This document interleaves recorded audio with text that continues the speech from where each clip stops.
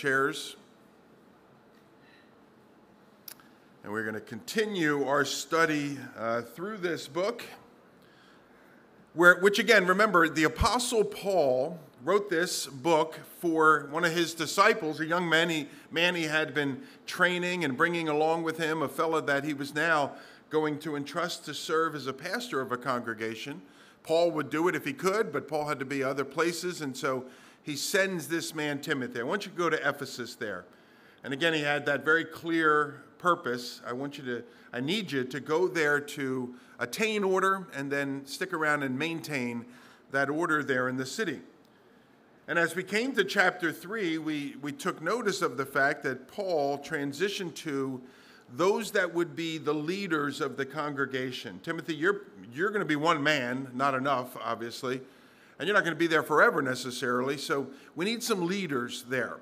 And so, Timothy, I want you to search out some individuals to serve as leaders there.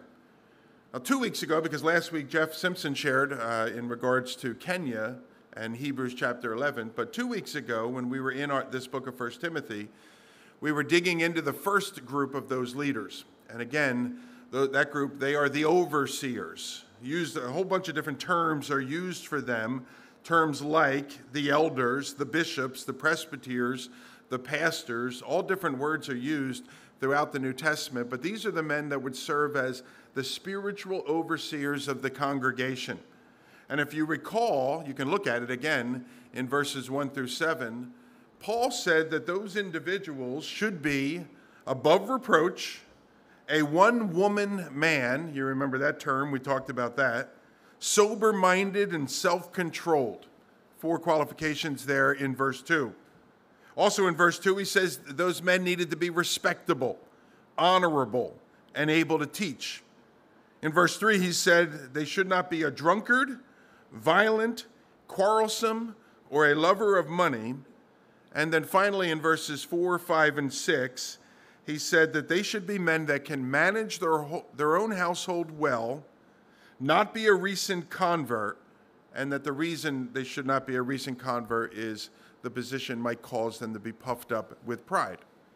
And so those are the qualifications that Paul gave for the spiritual leaders of a local congregation. Those were the people Timothy should be looking for. Notice again, those are all qualifications of character. Paul doesn't say anything about their education.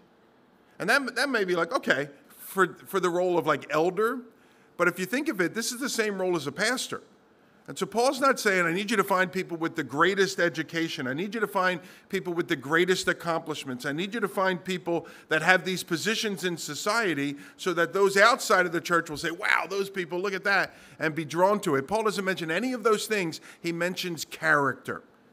Paul says you need men of character to be serving in those positions. Men that listen to the leading of God and then submit themselves obediently to that leading. That's the people that you need to be in charge of your congregation. Here now, Paul is going to transition to a second office in the church, and what you'll see is it's almost exactly the same qualifications. Again, it must be men of character or people of character. Now, is there a place for worldly accomplishments? Yeah. Is there a place for education? Will they be helpful as a person seeks to administer their duties? They almost certainly will. But the primary indicator is not to be those things. It's to be the person's character. And so as we come now to verse 8, Paul is going to transition to a second office in the church, a second position of leadership in the church, and this is the position of the deacons, or the deacon, if we're just talking about it in the singular. It's a word which comes from an English pronunciation of the Greek word. So the Greek word is diakonos, or deacon, is where we get that. And so whether we're talking about it singular or plural, it comes from that same place, diakonos, and that word literally means servant. It appears about 100 times in our New Testament, which was written in Greek, Old Testament primarily in Hebrew. And it appears about 100 times there. The vast majority of them, something like 93 of them, it is just translated as servant. So when the word is used, it's talking about someone serving, a servant, or whatever it might be. The only time that it's translated as deacon is when it's referring to a specific position and a responsibility that a person has. But the takeaway from that is we see, just from the meaning of the word, what the position is primarily about. It's about serving. Now, that's not to imply that the elder doesn't serve and the deacon does. That's not to imply that. The idea is here, with this idea of the deacon or the diakonos, is that it is primarily a material serving position, a physical serving position. And so the elder is going to serve and offer spiritual insight. The deacon is going to be more physically involved in a serving position of sorts. That's the first thing that we want to take away from it. Very important that we remember, though, that the elder is not like sitting back and do this and do that and do this, and I'll read my books or something like that. Because remember, even Jesus himself, he said, even the Son of Man, that's him, even the Son of Man came not to be served, but to serve and to give his life as a ransom for many. In another place, Luke chapter 22, Jesus said, I am among you as one who diakonoses. I don't think that's pronounced right. But I am among you as one who serves. And so we certainly don't want to walk away from this with this point being the elders, the pastors, they sit back, and then the peon deacons, they do all the work. That's not the point at all that is being made here. The point is simply that the role of a deacon is a more physically serving role than that of the elder. A deacon will be those whose primary responsibilities in the church will be to meet the physical needs of the congregation. And so we know that the elder, his primary role is to teach the church, and it's to provide spiritual oversight for the church. The deacon's primary role is focused on ministering to and caring for the practical needs of a particular body of believers. Do you see the distinction? Which of those is more spiritual? Neither. They're both spiritual positions. They're just different responsibilities. Nowhere in the New Testament are we provided a statement of the duties of a deacon. And I think that's a really wise decision on God's part, that he never gave us a specific responsibilities of the duties of a deacon, because as you might imagine, those duties are going to change depending on the place you're at, the culture you're in, the time that you are in. And so we don't list a bunch of things, they got to do these things here. We give general concepts, general ideas. Now, we are provided with an example, however, and it's found in the book of Acts. We studied that not too long ago. Many of you may recall. I hope many of you might recall that we studied the book of Acts not too long ago. And in there we have an example of how it is that deacons minister to a congregation and how when they do, they are effectively able to support the elders so that they can do what it is that they are called for that congregation. The example's in Acts chapter 6. Now, Acts chapter 6, you might recall, is the period of time in the local church in which the overwhelming majority of believers still were living in or residing in the city of Jerusalem. Now, there were those that was their home, but the vast majority of Christians at that time period is very early in the church, maybe less than a year. The vast majority of the Christians that were in Jerusalem were there because they had come as Jews for the Passover, and they had never left. Because at the Passover, they began to discover about Jesus, and they became believers, and then on Pentecost, they were filled with the Holy Spirit of God. And so they just remained there in Jerusalem. I'm not going to go home. I'm going to miss all this wonderful experience that we're having. So they stayed there in Jerusalem, and they were taught by the apostles. Those men that had been with Jesus, had walked with Jesus for 3 years, had learned all that Jesus wanted them to learn so they could present to those that would come after him. They were sitting there doing that, loving it, having the time of their lives. But, as you can imagine, when they got all these people on vacation, they ran out of money, They ran out of places to stay. People were like, when are you leaving, man? Kind of thing. Hotels were filled or whatever. There were problems. There were practical needs that began to develop. And before long, there was this group of widows that began to complain against that group of widows, and they were getting more than we were getting, and they get served first, and we get served last. And they were bringing it to Peter, bringing it to John, bringing it, Peter's like, I got to teach in a few minutes. You want me to cook food for you? Like, I can't help you right now. And so, I'm sorry, I'm just rambling here a little bit, but here is what happened. Here's these ladies, these people, legitimate physical needs that needed to be met, which was increasing the pressure on the apostles to meet those needs. This is what Acts 6 says. Now, in these days, when the disciples were increasing in number, a complaint by the Hellenists, that's the Greek Jews, arose against the Hebrews, that's the Jewish Jews, because their widows were being neglected in the daily distribution. So they come to the apostles. Hey, we have a problem. Legitimate need. We got to eat. Legitimate need. Now, the apostles could have dropped everything that they were doing, everything that they were called to be doing. They could have dropped that to meet the needs of these widows. But in wisdom, they realized to do so would mean that they would be neglecting what it is that God called them to do.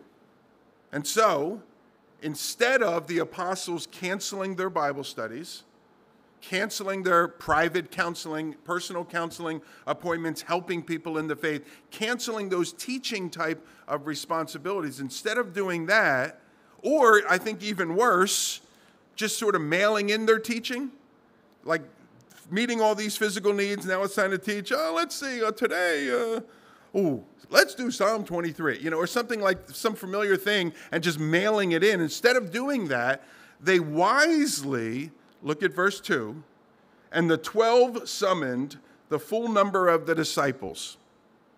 And they said, it's not right that we should give up preaching the word of God to serve tables. Therefore, brothers, pick out from among you 7 men of good reputation, full of the Spirit and of wisdom, who we will appoint to this duty. But we will devote ourselves to prayer and to the ministry of the word. If you go back and look at verse 2 there, they said we shouldn't give up preaching the word of God to serve tables. That's the word diakonos. We shouldn't give it up to diakonos. It's not right, they said, that we should give up preaching the word of God to serve tables. Now, please don't misread that. That's not to imply that they felt serving tables was beneath them. It's not at all. It's not something like, well, we are the apostles. We don't serve tables or something. That's supposed to be my English accent as best as I can, like Jeeves or whatever. Rather, what they're saying is this. Look, we have a role to fill. We have a responsibility that we have been given. And so we can't fill some different role at the neglect of the role that God has given us to do.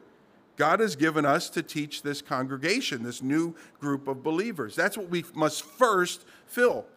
And when we're ready to do that and prepared to do that and adequately doing that, then we'll empty garbage cans and take tables and stuff. But we cannot neglect what it is that God has called us to do. What incredible wisdom that God gave these people in this instance here. And so again, we're never given a list of the tasks of a deacon or what a group of deacons are called to. And so if you look in the case of Acts chapter 6, it was for them to distribute food to these widows. It was a little more than that. It was to purchase the food, find out how much they need, make sure that it's cooked, make sure it gets to. There was a lot involved with it. It wasn't they were just handing out bowls of soup or something. In our context, the work of a deacon might look a little different. It might include those kinds of things, but it might include the administration of a church's funds, like our financial advisory board here at Calvary. I see those men as serving in a role of deacons to me. It might be the upkeep of the facilities and making sure that the place is presentable and things like that. It could be the physical care of some of the members in the church. From time to time, people need their lawns cut. I could get out there and do it. I like cutting lawns, actually. It could be those kinds of practical things. People had floods in their home last night and getting over there and serving in that particular way. Well, I'll tell you, if there was a flood in someone's home this morning, I can't be over there helping. The elders, many of them teaching around the building right now, can't be over there helping. That's the position somebody else needs to step into and serve in that role. And as I watch the congregation, as I see the congregation and the way that this body serves, whether it's here on a Sunday morning, a Wednesday evening, it's during the week, it's just out and about as people are involved in people's lives, I see people fulfilling the role of a deacon in other people's lives here at Calvary. Greeters and ushers and people that are cutting the lawn and people that are shoveling snow and all these kinds of things. They're physical tasks. And there's a myriad of others that I haven't named. And when they are done well, it allows those men that are called to be the elders of the congregation to focus their time and attention on the spiritual needs of the congregation. Praying for the congregation, praying with others in the congregation, studying the scripture, doing outreach, teaching the Bible, counseling with folks, all of those spiritual needs. Now, I know all the men of I know all the elders. We've met. They're good people. I know them all. Some are a little bit older in age and maybe some of the physical things they can't do. But I know every one of those men would do the work, physical work, if they could, physically. But that's not the best use of where God has for them. God calls those men to a particular role, and deacons help them fill that role. All right, and so then who should be a deacon? Well, it sounds like it should be a person that is kind of handy. They can fix things. Hey, that door is sticking. Could you help me out with that? Call the deacons. It sounds like it should be a person that's younger, physically fit, able to do some hard work without keeling over or something like that. It sounds like it should be a person that's knowledgeable in the ways of the world, maybe finances, investing, spending, all those kinds of things. All of those things I think would be helpful for the many roles that need to be filled here in the church by a deacon. But let's notice what Paul focuses on. Again, he focuses on character. Beginning in verse 8, he said this, "Deacons likewise must be dignified, not double-tongued, not addicted to much wine, not greedy for dishonest gain. They must hold the mystery of the faith with a clear conscience, and let them also be tested first, then let them serve as deacons if they prove themselves blameless. Their wives likewise must be dignified, not slanderers, but sober-minded and faithful in all things. Let deacons each be the husband of one wife, managing their own children and their own households well. For those who serve well as deacons gain a good understanding for themselves and also great confidence in the faith that is in Christ Jesus." Dramatic pause. Just kidding. If you remember that Acts passage where we need some people to serve the widows their bowls of soup and so on, you remember there the criteria that the apostles gave was men of good reputation, full of the Spirit, and full of wisdom. Full of the Spirit, full of wisdom, and a track record that establishes that they have a good reputation for themselves. To wait on tables? Full of the Spirit, full of wisdom, and a good reputation, a track record to wait on tables? Really? Yeah. That's exactly what the apostle said that was required of those individuals that would fill that role. When God raises up people to serve his church, his primary interest is to find those whose hearts are right with him. That's his primary interest. But this guy can do anything. He's so handy. He's amazing. My primary interest is that they are a person of character and that their hearts are right with me. His primary concern is not about talents, it's not about abilities, but rather it's about spiritual virtue. And you will notice from how I began today, what we studied 2 weeks ago, verses 8 through 13 are almost identical to verses 1 through 7. Verses 1 through 7 are the qualifications of an elder. Verses 8 through 13 are the qualifications of a deacon, and they are almost identical to one another. The difference is that the elders need to be able to teach. That's not mentioned here of the deacons, and that's it. And so although the duties of a deacon are more material in nature, the qualifications of a deacon are just as spiritual as the ones outlined for the elders. Now, I'll say something similar to what it is I said when we began our look at the elders. And that is, even if you never serve in the role of an officially appointed deacon, I think these words are as much for us, or you, as they are for those who officially will serve in that role of a deacon. And the reason I say that, because in the general sense of the term, diakonos, servant, all of us as Christians are called to serve in some way, the body of Christ and his church. And so every Christian is to be involved in some form of spiritual service. And so that being the case, let's look at the qualifications of character necessary to do that well. Paul begins, he says in verse 8, deacons likewise must be dignified, not double-tongued, not addicted to much wine, and not greedy for dishonest gain. Here we have this new category, deacons. First thing he says is they must be dignified. That's a term which means they must be worthy of respect. Simply, you could translate it as, or more simply, translate it as a person whose life is worth imitating. That people can look at that person's life and say, you know what? That's a good guy. That's a good gal that is there.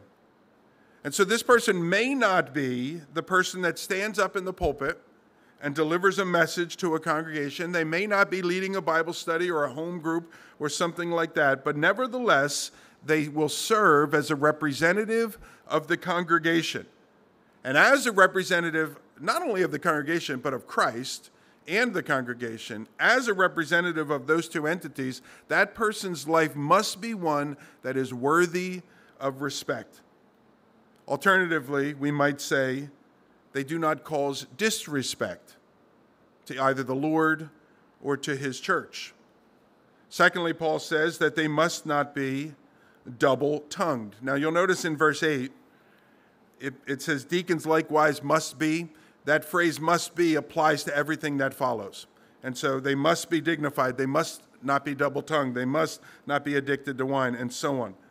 And so they must not be double-tongued. In our vernacular, we might say something like, they talk out of both sides of their mouth. They say one thing to this group over here, they say another thing to that group over there. They represent themselves differently, or the truth, if you will, differently when they talk to these people as opposed to when they talk to those people. He says that person must not, the deacon must not do that sort of thing. And what that means is that the deacon, just like the elder, must be a person that has learned to control their tongue. They don't lie, they don't double talk or all these kinds of things. They've learned to control their tongue, and that's going to keep them then from saying things that will distract others from following Jesus. Well, the deacon said this. No, he said this. Well, isn't he a leader in the church? It's going to distract people. They can't be that sort of person. They are a representative of the church and Christ. In many people's eyes, if the representative of Christ's church does it, then it's Christ that has done it. That's not right, but in many people's eyes, that's how they perceive things to be.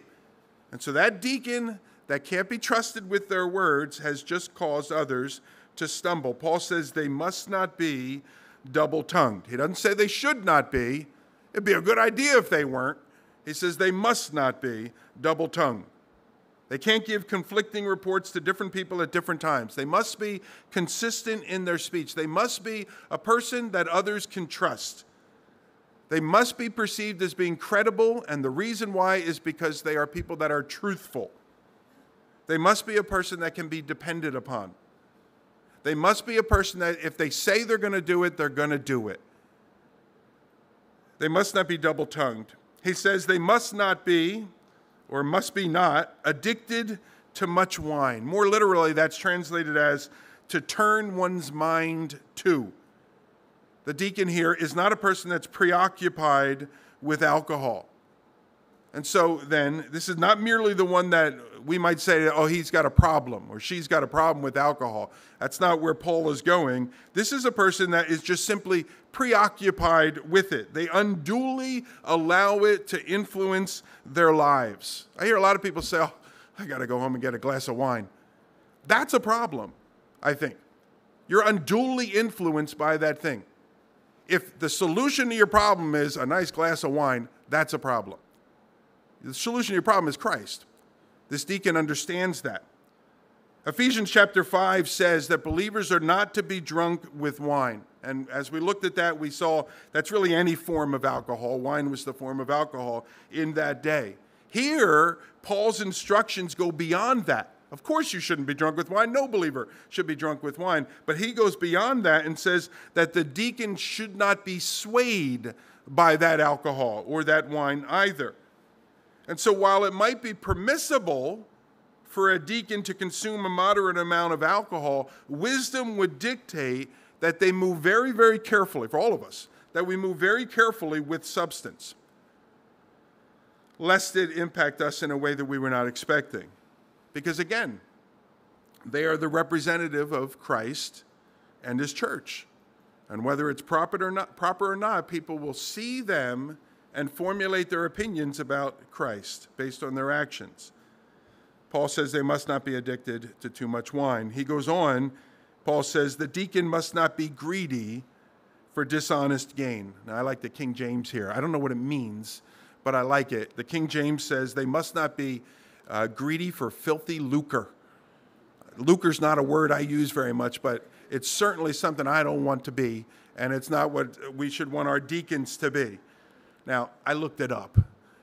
The idea of filthy lucre is greedy for dishonest gain.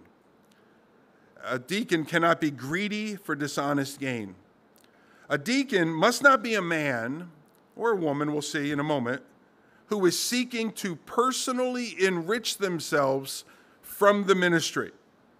They must not use their office as a means for making money. Some versions translate it as a person that is eager for base gain, like the lowest level, whatever it takes to get it, gain. The person that's turning the opportunities of the office into a means for personal profit. I don't know if it still happens this way, but there was a time here in the United States where if you could get that role of a deacon, you became a key person in the community. And people will automatically respect you. And so a lot of business people would like to get named to the local church as a deacon because that would increase the foot traffic into their realtor or their bank or whatever it might be. If that was the person's motivation for taking on that responsibility, and I'll go to a few meetings, that's greedy for dishonest gain. That's trying to profit from the ministry. You're there for the wrong reasons. Paul says they must not be. There was a movie in the 90s, I don't remember it exactly, the title of it, and it wasn't worth looking it up because it's just the name of a movie. But in there, the lead actor, he said something about greed is good or something. Well, not according to the scripture. And certainly not for the person that would serve in the role of representing the body of Christ as a servant of God or as a deacon. I like the way one commentator, he said it this way: God does not want greedy deacons any more than he wants drunk deacons. And so we might look at, of course, not drunkenness, but kind of back away a little bit from the greedy. But the Lord doesn't. Deacons often will handle offerings. They'll distribute money. They may be those that sign the checks for the congregation. They may oversee the finances of a church. And if those individuals are greedy for dishonest gain, they very well may be overcome with temptation. And Paul said, look, I'd rather have nobody than have a guy that I hurt by putting into that position. Don't put them into that position if they're not prepared for it. They don't have the character for it. Paul goes on in verse 9, he says, they must hold the mystery of the faith with a clear conscience. Now, Paul uses this word mystery about 6 different times in the New Testament. He's really the only one in the New Testament that does. And he's not talking about like Agatha Christie, who done it, that kind of thing. He's talking about something that was previously unknown or ununderstood that has now been revealed in the New Testament. a mystery in that sense, something that was hidden but now has been revealed to those with spiritual discernment. And so the mystery of the faith that Paul is speaking of here is really that New Testament revelation. And there's a variety of mysteries of the faith in the New Testament, the church, for instance, and the church age, those kinds of things. But here, what I think Paul really has in mind is the idea of the mystery of how a holy God can forgive sins. Can the blood of bulls and animals do that? No, of course not. But God instituted that. It provided a covering for a period of time. But how can a holy God once and for all remove sins? And the New Testament answers that question. It's the cross of Jesus Christ. That's the mystery of the faith, that Jesus' death makes forgiveness possible. And so then, in a word, what Paul is saying here is that a deacon must understand the mystery of the cross. That means a deacon has to be a believer. They're very good at mopping, very good at vacuuming. They can do all sorts of things, but they don't yet know Jesus. Well, they're not to be a deacon. They must understand the mystery of the faith, both for themselves and to be able to explain it to other people. Because their position is going to give them opportunities. They're going to be at the church one day when the elders or pastors aren't there. They're going to be sweeping. Someone's going to come to the door and be broken down in tears because something serious has happened in their lives. And that deacon has to be able to minister to them too. And has to understand the faith and to begin to point them in the direction that they need to go. They must be able to understand it. They have to understand it for themselves. They must be able to explain it to other people as well. And not only that, notice what he says here. They must hold the mystery of the faith with a clear conscience. What that means is they must also live out the faith. They don't just have all the answers. They can pass the test. Good, you qualify. They must live it out themselves. A commentator I read said this: they must be sound in doctrine, but also sound in life. They must not only know the truth, they must live the truth. They know the mystery of the faith. They hold the mystery of the faith with a clear conscience. Paul says in verse 10, let them also be tested first. Then let them serve as deacons if they prove themselves blameless. Let them also be tested. Notice that word also. That tells us that not only is the deacon to be tested first, but so too is the other one he spoke about, in our case 2 weeks ago, so is the elder. Both the elder and the deacon also are to be proved first, tested first, and then they are able to serve as deacons if they have proved themselves to be blameless. Now, in using the word tested, Paul's not referring to a pen and paper official deacon test. Can you answer all the questions? What's the proper mix of a mop bucket? You know, these kind of, he's not asking them questions in that regard. It's not that there is an elder test. How many books in the Bible? You know, what are the order of them or whatever? That's not what he's referring to. What he's referring to is they are to be given time and their life is to be observed. We might say it another way. They are to be proved before they are promoted. Or the expression we often use here at Calvary is a pastor long before being named a pastor. An elder is an elder long before we officially name that person an elder. A deacon is to be a deacon long before they are officially named a deacon. They're proved first. People observe their lives. This isn't a place for a person to try it out, see how they do. Let's put them in that particular role. Paul's directive that the deacon must, it carries over to this latest qualification. The deacon must be proved first, and then they can be named as such. They have to be observed for a period of time and prove themselves to be trustworthy, prove themselves to be faithful, prove themselves to be the person of character that we think we are beginning to observe. Then they can advance to greater responsibilities. And I think part of the reason, and I failed in this area as I was filling in that role of serving, pressures will inevitably come as deacons exercise their ministries. Hey, can you get me this? Can you get me that? Can you give me? Stop it. Everybody stop calling. I'm changing my name or whatever. It's not hey, and so on. Pressures will come.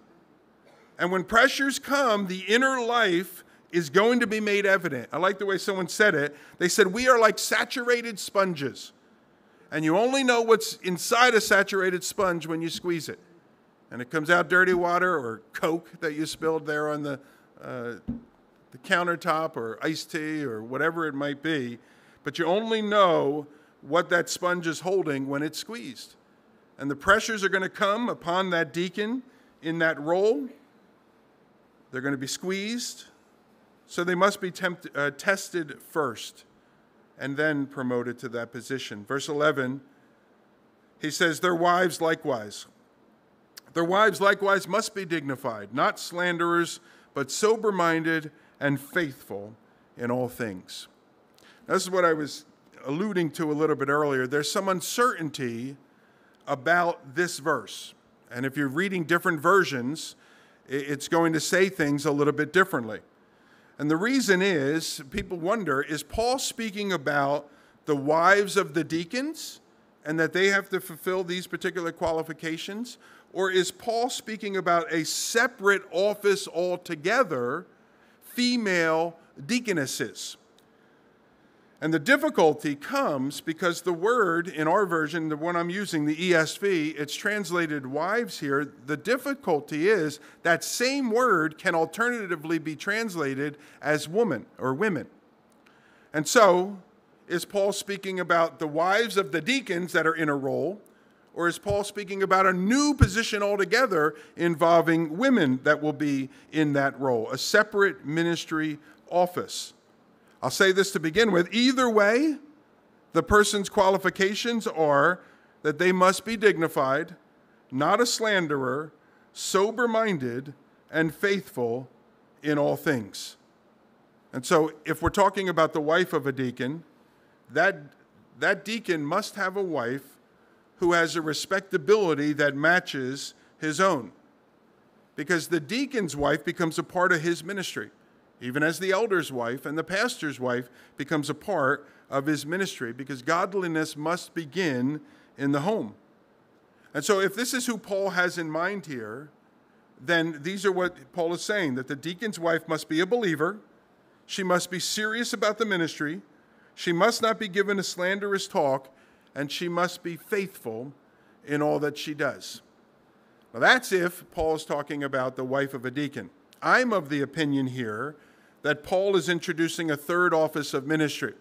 So we have the elder role, which Paul made very clear by the use of the words that he did, that is reserved for the men. Then we have this deacon role he's been talking of, which initially he was talking about men. And now I'm of the opinion that Paul is introducing a third ministry position, and that of the deaconess. Now, some objections to that thinking that some have raised is, well, if that is the case, why didn't Paul use the word? Why didn't Paul, instead of saying women, why didn't you say, and now for the deaconesses, this is what I say? Well, first off, the word wasn't even invented when Paul lived. Now, he could have made up a word, I guess, but the word wasn't even invented for him to use.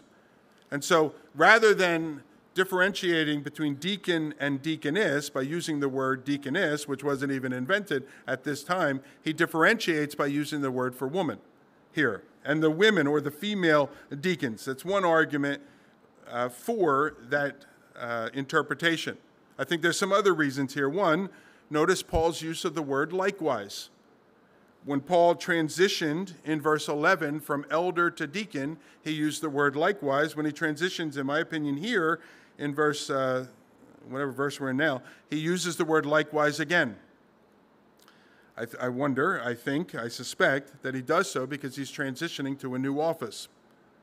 Also, we know that there is evidence that the order of deaconess was present in the early church outside of this verse. And so if we're looking at this and forming our entire argument on this, that's a little hairy. However, in other New Testament passages, there is evidence of females being referred to as deacons or deaconesses.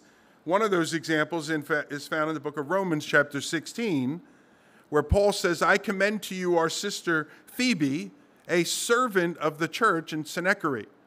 That word servant there is the word, some versions even translate it, a deacon of the church in Sennacherib. And so it seems that there were some present in the first century, and we know beyond. There's a third argument, I think, for why Paul here is not giving qualifications of deacons' wives, but rather of this particular position, and that is this, is why would Paul give qualifications for deacons' wives and not give qualifications for elders' wives, unless there was a separate position? So I'm not willing to go fight on this issue. I'll fight you. That sounds fun. Let's wrestle. But I'm not willing to fight about this issue. Like, search out the scripture for yourself and see what conclusion that you come to. Either way, whatever we're talking about, if it's a wife of the man that's serving in that role or it's a separate role that a lady is serving in, we see that she must meet these qualifications. Let's hone in on those for a moment here. Number one, she must be dignified. That means worthy of being imitated. I already said it when we looked at verse 8. That means she's a woman that is worthy of respect. She's a woman that is an example to other people. That's certainly a qualification every one of us should strive for. Next, not be a slanderer. Literally, that's translated, she must not be a devil.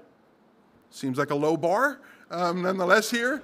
But the idea of the word devil, the word devil really means accuser.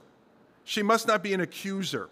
She must not be a slanderer. She must not be a person that throws accusations at others and divides with the tongue. Like elders and deacons, she must be a person that has learned to control the tongue. As he did with the elders, and in so many words with the deacons, he said she must be, she must be sober-minded. Remember when we were looking at the elders, we looked at that word. It means temperate. It means vigilant. It means a person that not just is free from alcohol, like sober, we think of that, but it's a person that is on their guard. They're spiritually discerning. They avoid extremes in spiritual matters. A commentator I read said, it's a person that keeps his, or in this case, her head in all situations. They're the type of person others, or a congregation, can settle under their care. They can entrust themselves to that person. And then lastly, in verse 11, Paul says that she must be faithful in all things. Now, doesn't that seem to be a bit overkill for a person who may end up, vacuuming and mopping and cleaning bathrooms? Like, she's got to be faithful in all things? She's only mopping. That's what Paul says. Faithful in all things. Because once more, even in this role, the person is serving as a representative of Christ and of his church. And people are going to look at that person. They're going to observe them. They're going to formulate even patterns of their own behavior because of the example that that person sets. And Paul says they must be faithful in all things. We have a few more verses. Verse 12. Let deacons each be the husband of one wife, managing their children and their own houses well. He transitions back here, I think, to the men. He says they should be the husband of one wife, managing their own children and their own households well. Same instructions that he gave the elders. Now, that's not to say that the elder and deacon can only have one wife and the deaconess can have as many husbands as she wants. It's not to say that. I think it's more an indicator of the time which Paul wrote.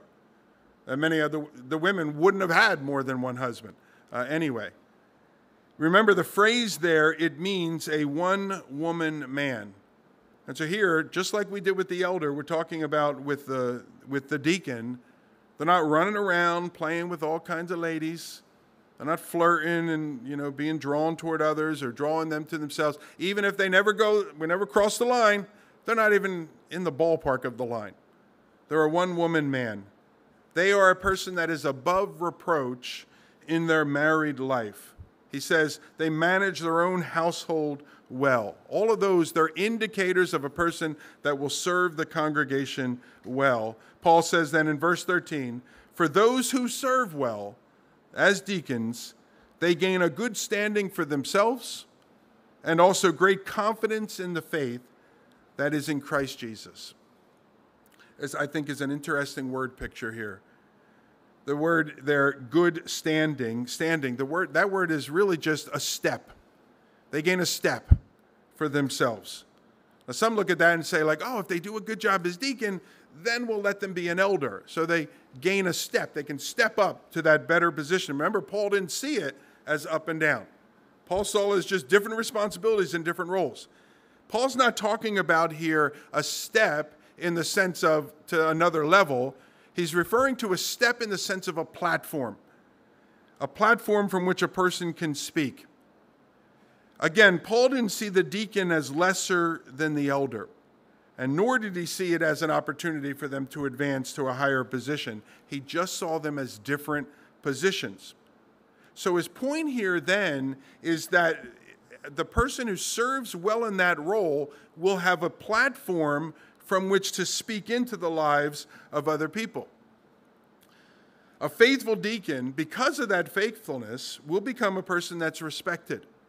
They'll become a person that is honored. They may even become an honored individual in the community as a whole, and certainly in the congregation in which they're serving. And because then they have gained or earned that good standing before God and man, they now have a platform from which they can point other people to Jesus. They've earned that right to speak into people's lives. People will listen to them because they respect them. And those who serve God well, those that see the power and grace of God kind of operative in their lives, they're here, they're mopping, somebody comes in, they're broken up, they're crying, and they sit with them, they put their hand on their shoulder, can I get you a cup of water? And they kind of just gently minister to that person's needs, and that person breaks down, and they've had the opportunity now to tell them all about Christ and the work that he has done in their own life and he can do in this person's life, and that person is in the process of healing because of the words that this deacon is sharing with them. When she just came to mop. What a privilege. What a platform that they have earned for themselves, that they can be emboldened. Look, I could tell people about Jesus just like the pastor up front can tell people about Jesus. I've experienced him. I'm walking with him. I know him, the deacon might say. And they are emboldened to go even further and do more things for Jesus. We'll call that a fringe benefit of serving as a deacon. The Lord blesses them with that. And so as we come now to the close of Paul's instructions for elders and deacons, we remind ourselves, not necessarily the most educated, trained, skilled, or earthly qualified individuals, but rather the most godly of individuals. It's been said, what the leadership is in microcosm, the congregation will become in macrocosm. And if that's true, and I believe it is, then the character of those who fill the office of these three positions is of utmost importance, because as the leadership goes, so too will the church go. And so here at Calvary, this one in particular, we don't officially name people as deacons. Maybe we should, we just never have. We do name people officially as elders and pastors. And part of the reason why we do, and I'm not sure if it's right, we're going to talk more about it. Part of it is we don't want to get into this mindset of, well, call the deacons, that's their job, because it's all of our job to be servants. But I can tell you this, we got a lot of deacons in this church. And I can go around the room and I can point them out to you that are serving in that role already, whether we officially, I don't know, we'll talk. All right, give me a couple weeks. It's been a busy week, and we'll let you know what we decide. But it's about character. It's about loving other people well. It's about serving humbly. And again, so many of you do that so well, and thank you for being a servant to this church. Let's pray. So, Lord, you're incredibly wise and good. And you know what your people need, and you know how best to fill those needs. We thank you for the example we see of the apostles there in the book of Acts. We thank you for the outpouring of your Spirit, that it was so great that they had problems. Lord, we think of that proverb, where the manger is clean, there is no ox, or however it goes. And Lord, we know the problems come, Lord, even when you're working. And we thank you for those that meet those needs and fill those roles and are unsung blessings to others. And the vast majority will never even know their name. and yet we benefit from their service and their ministry. And so, Lord, I pray, Lord, you would fill all of our hearts with a heart to use the gifts that you have given us to be a blessing to other people. And that we would do it in such a way not to bring attention to ourselves or glory to ourselves, but to lift up the name of Christ, that more might come to Jesus as a result of the simple, silent tasks that we do behind the scenes. Because honestly, Lord, we don't want to draw people to ourselves. There's nothing to draw them to, really. It's all vain glory if we do. But when people are drawn to you, they've come to the place for which they were created. And Lord, if we could play a small part in that, what a tremendous privilege. So Lord, bless this church, we ask in Jesus' name. Amen.